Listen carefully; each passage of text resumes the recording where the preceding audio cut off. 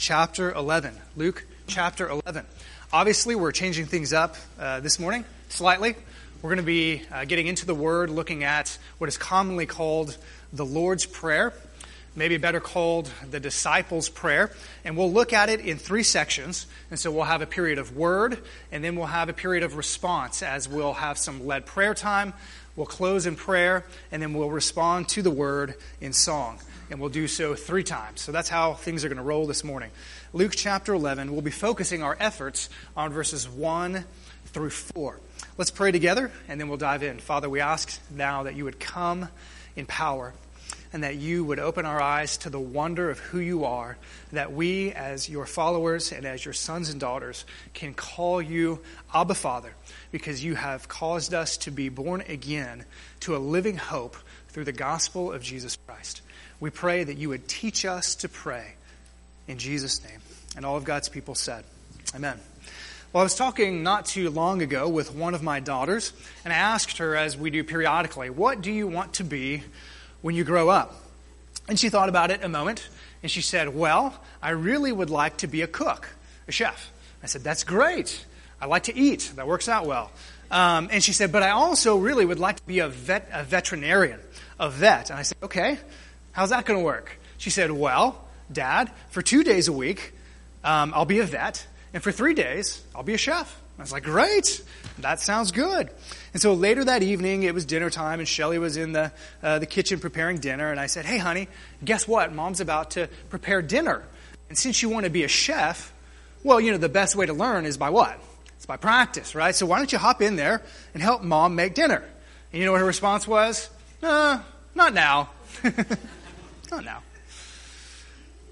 You know, sometimes we Christians, I think we do a lot of talking about prayer, but we don't find ourselves very often in the kitchen.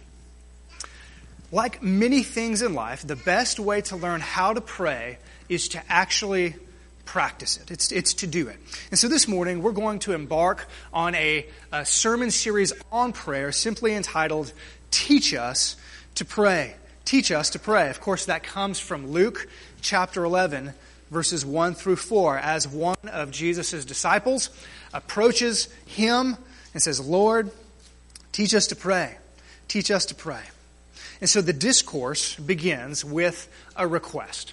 The discourse begins in verse 1 with a simple request, teach us how to pray. And then it moves from the request to Jesus' response in verses 2 through 4, as Jesus replies, pray this way. Lord, teach us to pray. Pray in this way. And then in verses we won't cover, but are wonderful verses, verses 5 through 13, we see the reasons for prayer. Jesus not only teaches us, his disciples, how to pray with a model prayer, but he goes on to give us several incentives, several reasons in parable format why we should pray, focusing on the character of our Heavenly Father, the one that we are praying to. And so let's turn and look in Luke chapter 1, verse 1, with the very simple request. Luke writes, one day, Jesus was praying in a certain place. When he finished, one of his disciples said to him, Lord, teach us to pray, just as John taught his disciples. And so the scene begins in Luke chapter 11 with a very brief description of Jesus doing something that was probably a very familiar sight to his disciples. What was Jesus doing? Well, he had gone off to a certain place, some likely an isolated place, and he was praying. In fact, Luke in chapter 5 and Luke in chapter 9 had already recorded that Jesus, as a part of his sort of regular ministry, his regular life, went off, left his disciples, and spent time praying to his Father. And so it's no coincidence then that this request, that Jesus would teach the disciples how to pray, comes on the heels of his example to them of praying to the Father. In fact, the disciple says, Jesus, we want you to teach us to pray like John, that is John the Baptist. Like John taught his disciples to pray. It was actually very common in Judaism in Jesus' day for rabbis and teachers to teach their disciples a corporate prayer that they would sort of recite and pray together. It was a way to sort of mark this group of disciples as being distinct. And so John the Baptist apparently taught his disciples, this is how we are going to pray together as a group of disciples. And most likely this particular disciple had actually been a disciple of John first. And so he says, are you going to do that for us? Are you going to teach us together how to pray together? It's worth noting in verse 1, as Dr. Darrell Bach of Dallas Seminary points out, that this disciple is not asking for an individual model of prayer. In other words, he doesn't necessarily have in mind, Jesus, teach me how to pray so that I can go off by myself and pray alone. Certainly that's encouraged and acceptable, right? We as followers of Christ should do that. But I don't think that's what he has in mind. Notice the pronouns. Lord, what does he say? Teach me to pray? What does he say? Lord, teach us. Teach us, your followers, and I think the implication is how we should pray together. And so the request, really, when you think about it, and you consider it in light of all the Gospels, and all that we see in Jesus' interaction with his disciples, and their interaction with him, it's a really astounding request. Because it's the only time, as far as I know, in any of the Gospels, that a disciple asks Jesus to teach them to do something. Just ponder that just for a moment. We don't have any other record of any other disciple approaching Jesus and saying, I see that you're doing this, and I need to know how to do it like you. We need to know how to do it like you. They certainly could have. Lord, teach us to preach. Lord, teach us to heal the sick. Lord, teach us to cast out demons, but we don't have that on record. What we do have on record is this individual disciple, I think speaking for the group, recognizing that there was something different about the way Jesus prayed and something different about how they should pray as his followers. Lord, teach us to pray. I sense that there was some deep inadequacy in his own heart in this request. And if I'm honest, and if you're honest, I bet that we often feel that sense of inadequacy when it comes to the subject matter of this most vital spiritual activity of prayer. I don't know about you, but prayer is something that I often maybe associate with guilt. Because, well, I don't do it as much as I should or even as much as I want to.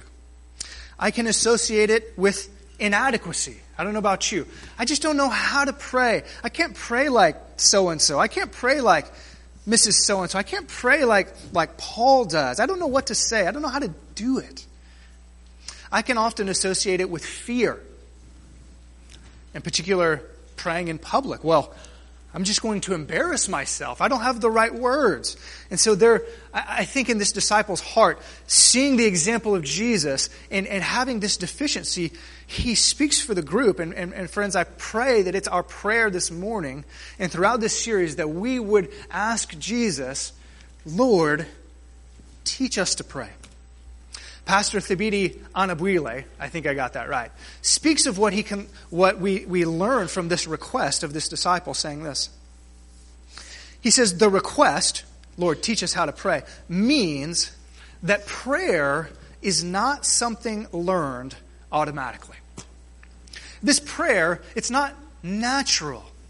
He writes, effective prayer has to be taught and learned. And I really like what he says here. He says there's no shame in not knowing how to pray or feeling uncomfortable in prayer. There's only shame if we don't ask to be taught. And as a result, spend the years of our Christian lives ineffective in prayer. Friends, let's not do that. Let's not do that. May I suggest from the outset of this sermon series that we as individual and that we as a body of Christ, that we would humbly and honestly seek the Lord and saying, Lord, during this time as we look at what the Bible says about prayer and the model of prayer, and as we learn from praying together, that we would humbly ask, Lord, we don't know how to pray as we should. Teach us how to pray.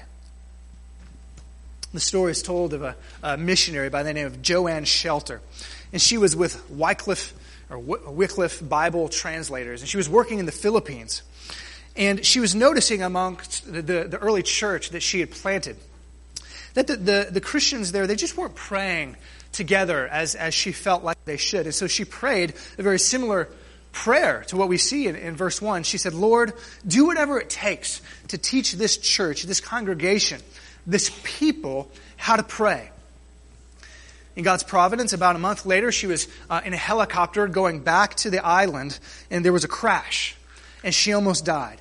And it was that event that prompted the people to pray, because they weren't done with their Bible translation. They had no scriptures, and so they were thrust into prayer. And she writes how it was that event, it was how the Lord answered that request that taught these folks how to pray. How will Jesus respond to this request? Lord, teach us how to pray. Well, in verses 2 through 4, he's going to essentially say, pray this way. This is how you all should pray. Notice verse 2. He said to them, when you pray, say, well, and then we're going to go on to the content. But before we do, I think we need to notice some things right off the bat. He said to them, when you pray, the presumption is that what? They will pray. The presumption is that not only individual Christians will pray, Lord, teach us how to pray. What's the presumption then? When you all pray. And so the presumption is that the people of God come together to pray, first and foremost. Second of all, Jesus, I don't believe, is giving us a sort of rote prayer to recite. I don't know about you, but I have the Lord's Prayer memorized, at least a particular version of it. And I have it memorized because in my sports days, which was many years ago, before we would play a game, we would all gather together on a knee, and the coach would say, men, let's pray. And we hit the deck with our knees, and what did we do? We held hands, and we recited the Lord's Prayer as quickly as we possibly could. Our Father in heaven, hallowed be thy name. Like just boom, boom, boom, boom, boom, right? Let's get to the game. And so I have it memorized. I don't think that's what really Jesus intended this to be. This is a model. It's a template meant to be added to use an analogy from the human body, it's a skeleton in which we are to add ligaments and muscles and flesh. Right? This is a sort of a baseline prayer for us to then expand upon. Notice also, he said to them, when you pray, plural, right? The corporate nature of prayer. In our English, we can't differentiate between a singular you, and a plural you. You, right? In Texas, we do this well. When y'all pray, right? That's how we do it in Texas. Smart. When y'all pray, all of us together, right? It's a corporate prayer. And then notice, if you're thinking, boy, this is like a little shorter version than I'm used to. That's because Luke's is kind of bare bone. Matthew, there's a little bit more, right? But this is kind of bare bones. It's the Cliff Notes version, if you will, that Jesus is giving that Luke records. Okay. He said to them, when you pray, say what? Father, right? And so Jesus not only teaches us here in a moment what to pray for, but first he teaches us whom to pray to. Say, Father. This is a term that a child would use to address his dad. So right off the bat, Jesus is couching corporate prayer as like a family conversation, right? It's like when you all as a family come together, pray to your Heavenly Father. It's a family conversation, like a family gathering. I don't know if you ever do that. It's like, okay, family meeting. We need to talk about this, that, or the other. Everybody come. I don't know if you do that or not. But if you do, that's sort of what this is. All right, everybody in the family come. We're going to talk to our Heavenly Father. Father. The term goes back to the Aramaic word Abba, which combines both respect for a father's authority with a sense of intimacy. And so it's both and, right? We respect our Father, but there's a sense in which we are intimate with our Father. And so when we pray together as Christians, it's close, it's personal. We're praying to our loving and our kind and our generous Father, but we're also praying to the God who spoke the entire creation into being. We're speaking to the God of gods who is altogether holy, as the angels in Isaiah 6. Holy, holy, holy. The one when human beings approach Him and enter into His presence, they can't control their bladder. Right? We're praying to that God, to that Father. And so we draw near to Him as our children, but we do so with reverence and respect and submission. You know, Dwight Eisenhower's son, David, of course, former President Dwight Eisenhower, his son David once spoke of a moment when he was a child. He was a young child. And he recalls the moment when it clicked in his mind that his dad was not just daddy. That his dad was like a figure, some important figure. They were at a military base in Europe, and he describes being in like the upstairs of a room, and then his dad stepped out onto this balcony area, and when his dad stepped out onto the balcony, the troops below snapped to attention, and he saw these hundreds of thousands of troops maybe, and he said, "Whoa." Right? This is not just dad. He's the commander of the armies of the United States. And I think this term, Abba, Father, we're reminded that He is our Father and that He is the God of gods. There's a general sense then that we as Christians call God our Father. There's a sense in which all people that God is their Father. We see in Acts chapter 17 that because God is the creator of all people, in a sense, we are all His offspring.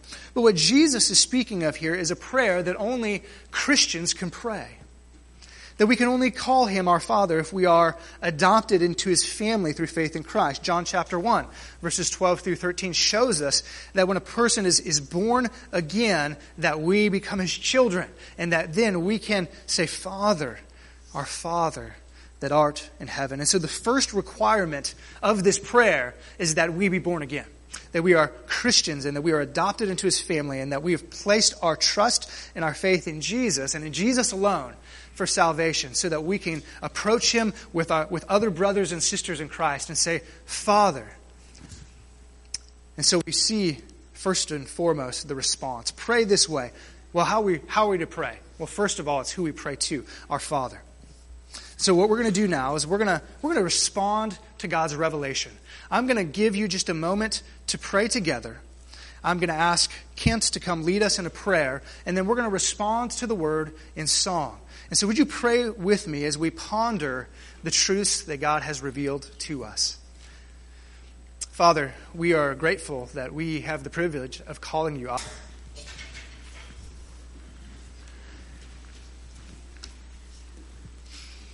So we've seen the request, starting in verse 1. We've seen Jesus begin to respond when you pray together, say, Father. Next, what we see is Jesus teaches us 5 subjects to pray for. 5 requests that we should make. And I think the order is significant. The first 2 requests that Jesus teaches us to pray together are for or are about God. They are Godward.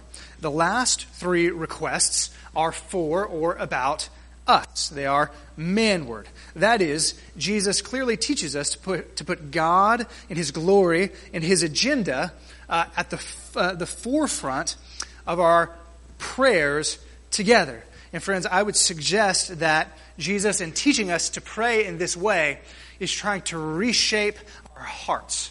He's trying to change our priorities. He's teaching us how to pray in the order of requests given. In fact, C.S. Lewis was once asked by a skeptic. The skeptic said, "Do you really think that your prayers change God? Or do your prayers change God's mind?" To which he replied, "Well, no, I don't think that. Prayer is meant to change me." And I think Jesus in this model is teaching us to be changed by what we prioritize in prayer. And so the first request is God's prestige. We'll see Jesus teaching us to pray for God's prestige, His program, His provision, His pardon, and yes, the last one is a P also, His protection. Number one, God's prestige. When you pray, say, Father, what? Hallowed be your name, or thy name if you want to go with Old English. Hallowed be your name. Now, when I ask you a question, you don't have to raise your hand or anything, but how many of you have used the term hallowed in the past week? Any of you? Past month? Past year? Probably not. This is not really a term that we use in even modern English, to hallow something. The word simply means to treat something or someone as holy. That's what it means. So when something is hallowed, it is treated by another as holy.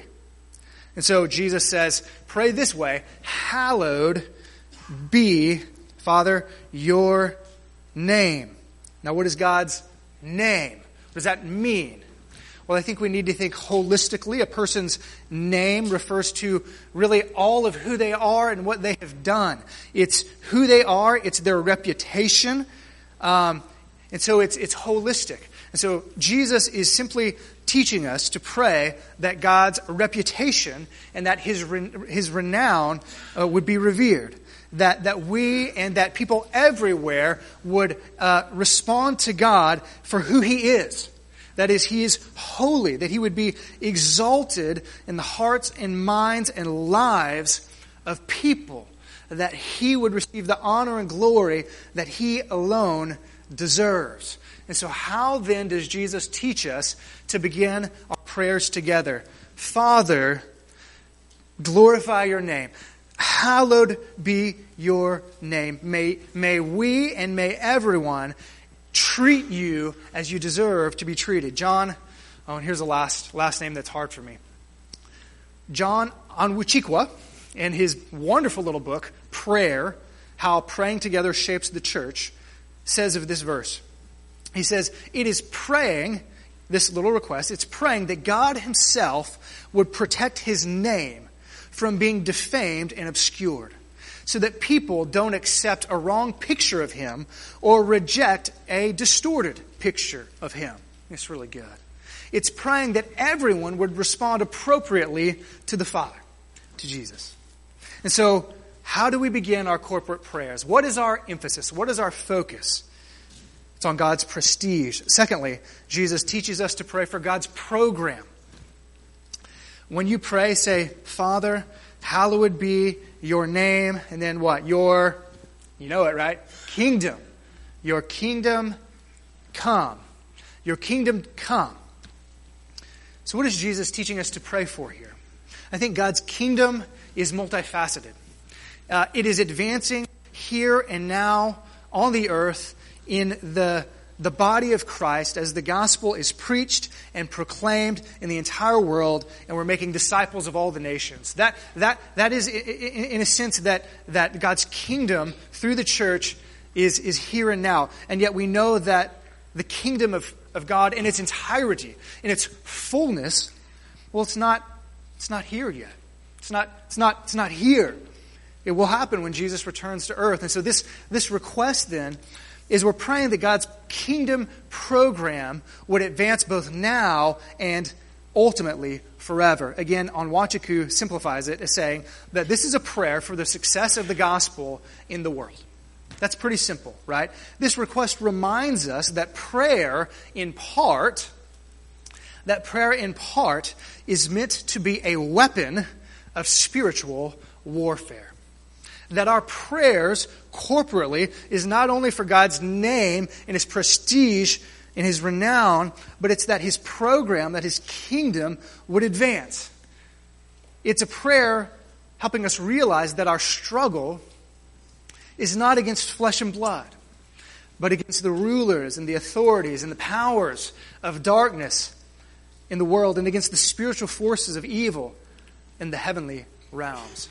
And so prayer, in part, is a tool, a weapon for the local church to pray for the advancement of God's kingdom.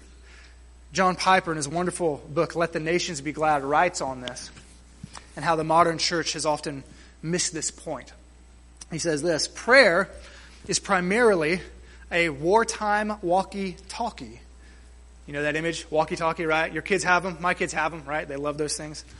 It's primarily a wartime walkie-talkie for the mission of the church as it advances against the powers of darkness and unbelief. It is not surprising that prayer malfunctions when we try to make it a domestic intercom to call upstairs for more comforts in the den. You have one of those intercoms, you're in the basement watching the ball game. Beep, honey, I could use some more soda. Beep, kids, take out the trash. It's not meant to be an intercom. It's meant to be a walkie-talkie. And then he says this, it's a great line. Until you know that life is war, you cannot know what prayer is for. So good. And so we pray for the God's prestige. We pray for His program. And so we're going to do that. We're going to have another time of prayer. I'm going to lead us in prayer. And then we'll have someone come and close us. And then we'll respond in song. And so would you pray with me, church? We're going to pray together. And I would ask specifically that you would ask that God would reorient your and our priorities, that God's prestige and His program would take precedent. And so just spend a moment in prayer, and then someone will come and close us.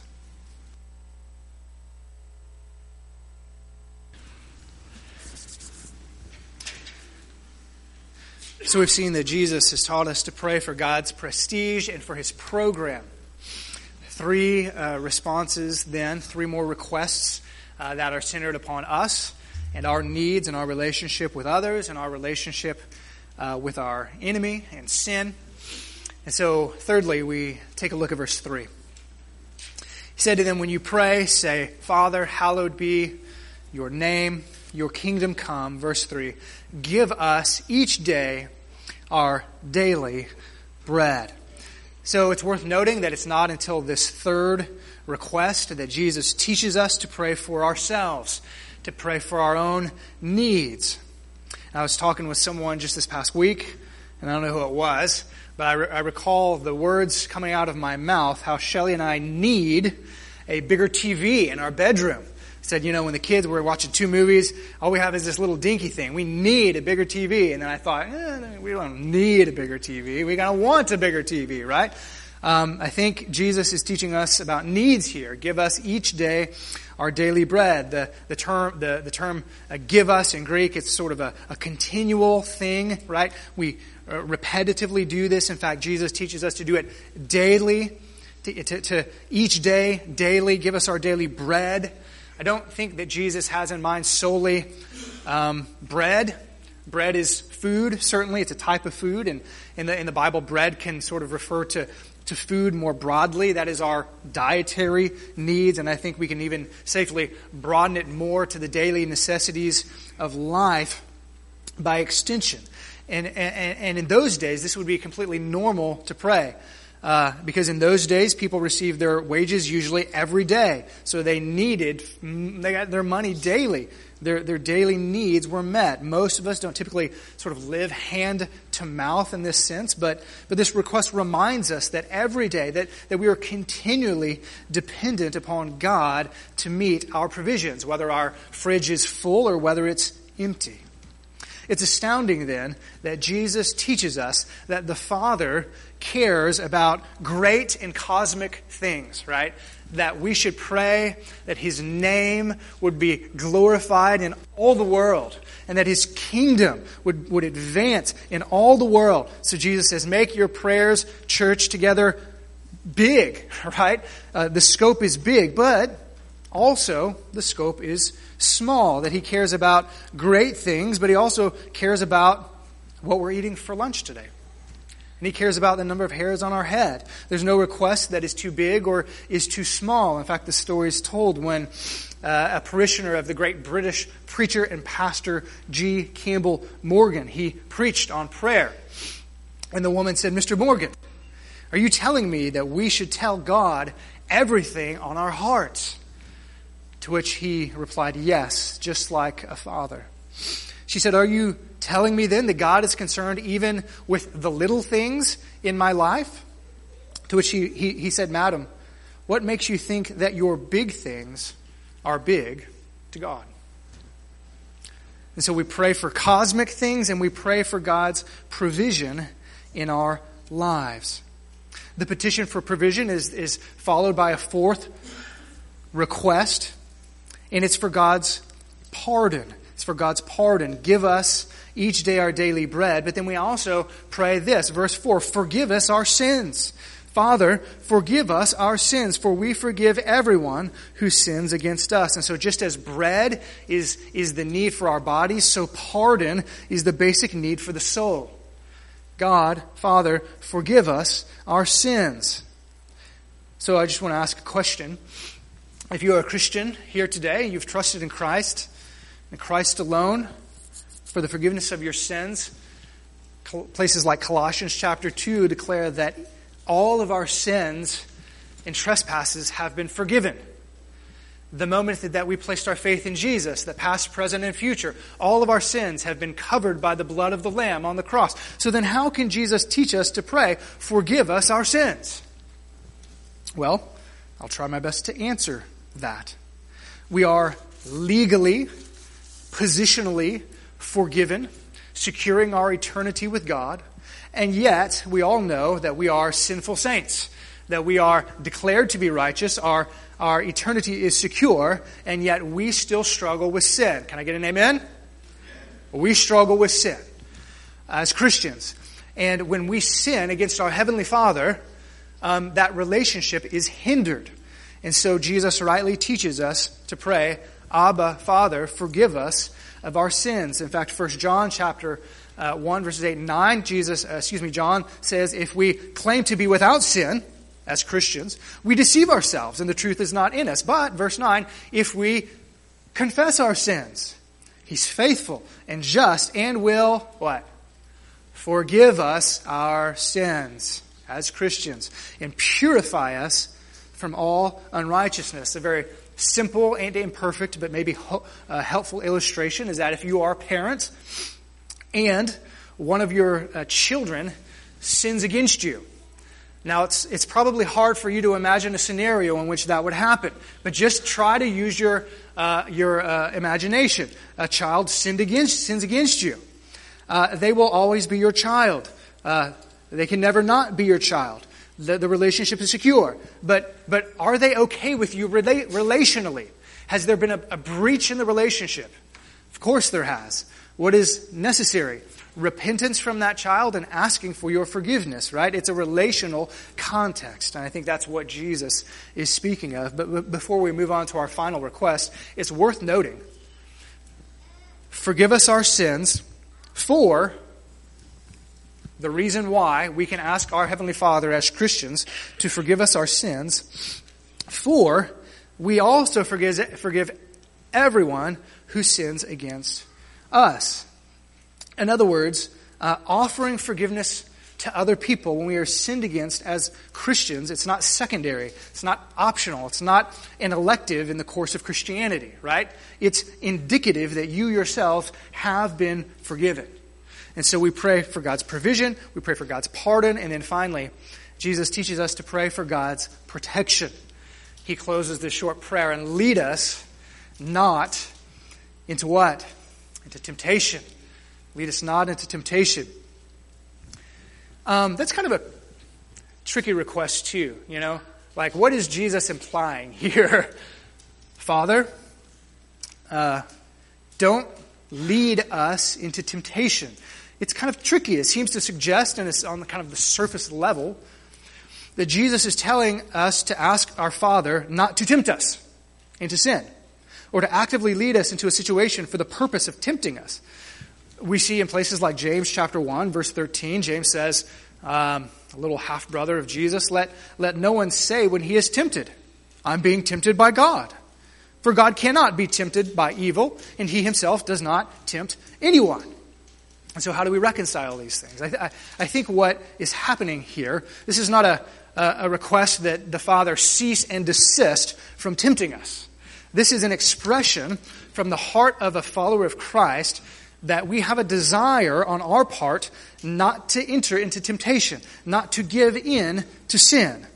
In fact, for those of you who are English nerds out there, and I won't call you out if you are, you have to raise your hand, but there's something in language called elidides.